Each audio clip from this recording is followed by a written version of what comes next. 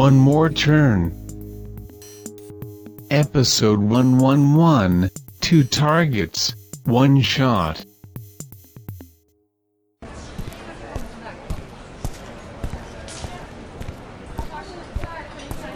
Have you really thought this through, Caleb? I mean, I'm sure you've rehearsed in your mind what it is you're going to say and how you're going to say it, but have you really considered what the likely response is to be? Do you want to go on mute? Or better yet, be disconnected and end this call? Well, you will be kind when you recount my deception and disregard, right? Have you considered what my likely response to that is likely going to be? Point taken.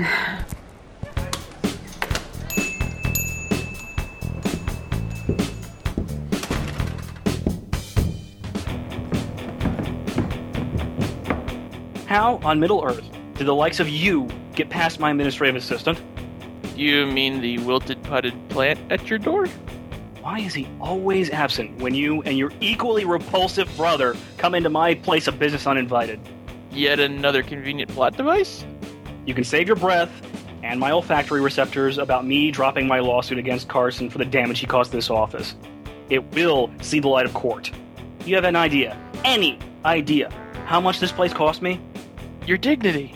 I'd say see yourself out, but I think I'll take my leave of you and do that myself. Want to test the court of public opinion with a lawsuit for invasion of privacy I'll bring against you in response, Gary? To many of us here in the 21st century, our cell phones have come to serve as a closely cherished, but externally placed third lung. Do you like your body parts being copied and used without your permission? I know I sure don't. Then the jury will get to hear how you conspired to use the footage you copied from a private family gathering to serve as a springboard.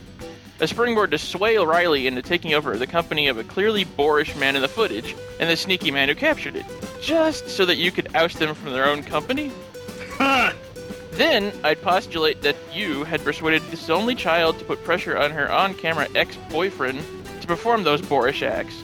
By performing those acts, she made good on a promise that she would dump her then-boyfriend, his brother, the cameraman, and strain a lifelong sibling bond to better enable the father-daughter associate, Riley, to take control of the company. Then that very associate will use her newfound power to oust them from their very company, except it wouldn't be so much her power as it would be her puppet master's. The picture of your financial gain will be in full focus. Your perverse pleasure at taking away the dignity of two small-town, hometown-born and raised entrepreneur boys? This will be a motion picture of crisp cuts and flashbacks filled with text, emails, and testimony showcasing your bitterness and bile for those who loved, lost, and were backstabbed by those they treated and trusted as family. Fade to black, recede in defeat.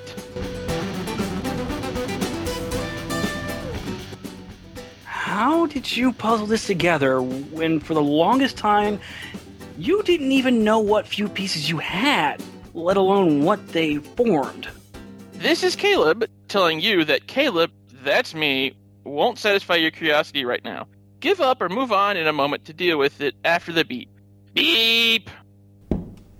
I really wish I wasn't the only one to bear witness to the totally tubular ice burn. I have a strong hunch that you weren't, although the 80s just called and they'd like their slang back. So you like credit being given where credit is due, eh, Bella? It's why I put up with your bronze before brains mentality for those months of our relationship. To prove to my friends that I could. Thankfully, I don't have to think about there being an us anymore.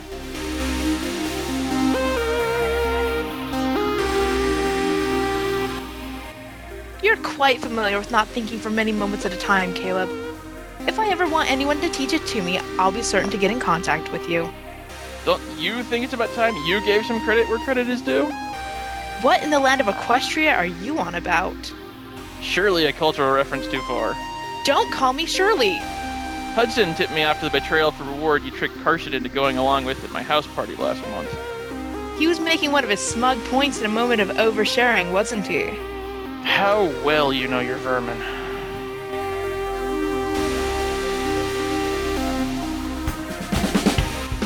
So what then, Caleb? The credit you're looking for me to give is to acknowledge you're seeing what took you this long to see that was in your plain sight all along? No, Crubella. What I see now is you're going to be torn from my embrace so you could slink back into Carson's. What did you say? I made you realize you traded your more than better half with a less than full replacement. You're delirious. You're incorrigible. Anyone, and by that I mean everybody, who heard you berate Carson senseless the other day saw the way you looked at him. I highly doubt anyone, and yes, by that I too mean everyone, who heard us the other day knew about any look I gave him. We've all got our vices. Carson drinks, I gamble, your father smokes, and you lust. Hell, even Max is indifferent to animated GIFs and embedded MIDI files and Internet Explorer icons on his website. But what I never got is why you no longer have Carson, and why Carson no longer has you. I now get that it's because you can't lose what you don't have, and so you give up on him before he can give up on you. This had better not be some elaborate, convoluted rickroll, man-child.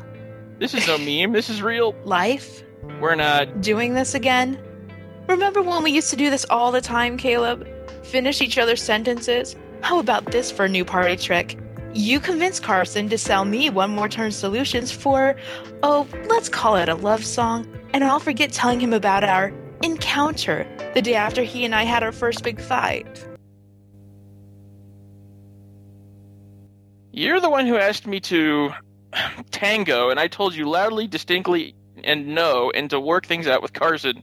You'd be surprised what a little editing of a little recording of that conversation can do to change context, big brother. Oh, and yes, I have another recording, this time of your closing argument with my father moments ago. That, with a little editing of its own, a forwarding of it to our firm's board of directors will help me thrive while he'll struggle just to survive here anymore. I may be a lousy brother, Bella, and Hudson may be a despicable bastard, but you are an authentic bitch. It's not only nice guys that finish last, man-child. Now you will see yourself out.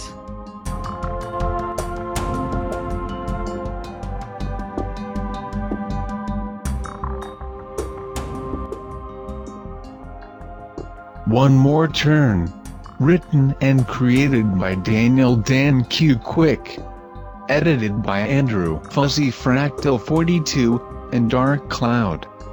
Directed and produced by Daniel Dan Q. Quick. Episode 111, 2 targets, 1 shot. Characters in order of appearance. Riley voiced by Stephanie McAlua. Caleb voiced by Michael Uber Marklar. Bryant Gary voiced by Christopher Blauer-Fackel. Ryder Bella voiced by Annalie Cartamandua. Barney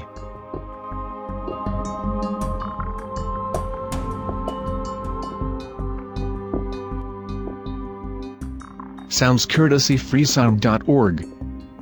Music by Kevin MacLeod. Visit the official One More Turn website at onemoreturn.net. Copyright Civilized Communication at civcom.net.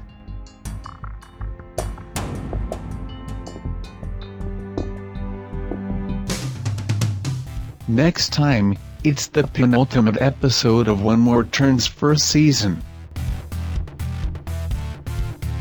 Max gets direct with Carson. Your Neck and Tie has been playing turn-based strategy games on our computers more than it's been programming at computers in your office lately. Nora fields a blunt phone call, Carson, your brother is babbling on, laced with profanities at a speed that would make an auctioneer's head spin and a sailor's jaw detach. leading to a blunt text to a direct location. It's to Riley's office.